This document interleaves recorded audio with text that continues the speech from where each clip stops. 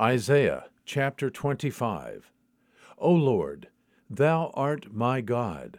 I will exalt thee. I will give thanks to thy name, for thou hast worked wonders, plans formed long ago with perfect faithfulness. For thou hast made a city into a heap, a fortified city into a ruin. A palace of strangers is a city no more. It will never be rebuilt. Therefore, a strong people will glorify thee. Cities of ruthless nations will revere thee. For thou hast been a defense for the helpless, a defense for the needy in his distress, a refuge from the storm, a shade from the heat. For the breath of the ruthless is like a rainstorm against a wall, like heat in drought.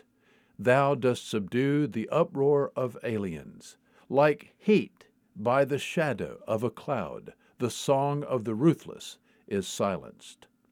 And the Lord of hosts will prepare a lavish banquet for all peoples in this mountain, a banquet of aged wine, choice pieces with marrow, and refined aged wine.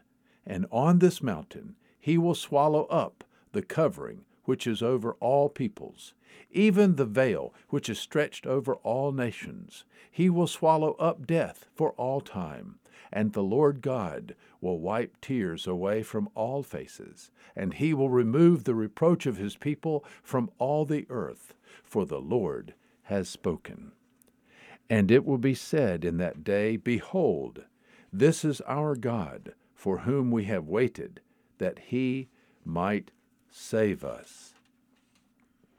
This is the Lord, for whom we have waited. Let us rejoice and be glad in his salvation. For the hand of the Lord will rest on this mountain, and Moab will be trodden down in his place, as straw is trodden down in the water of a manure pile. And he will spread out his hands in the middle of it, as a swimmer spreads out his hands to swim. But the Lord will lay low his pride, together with the trickery of his hands, and the unassailable fortifications of your walls he will bring down, lay low, and cast to the ground, even to the dust. Isaiah chapter 25. There is good news today.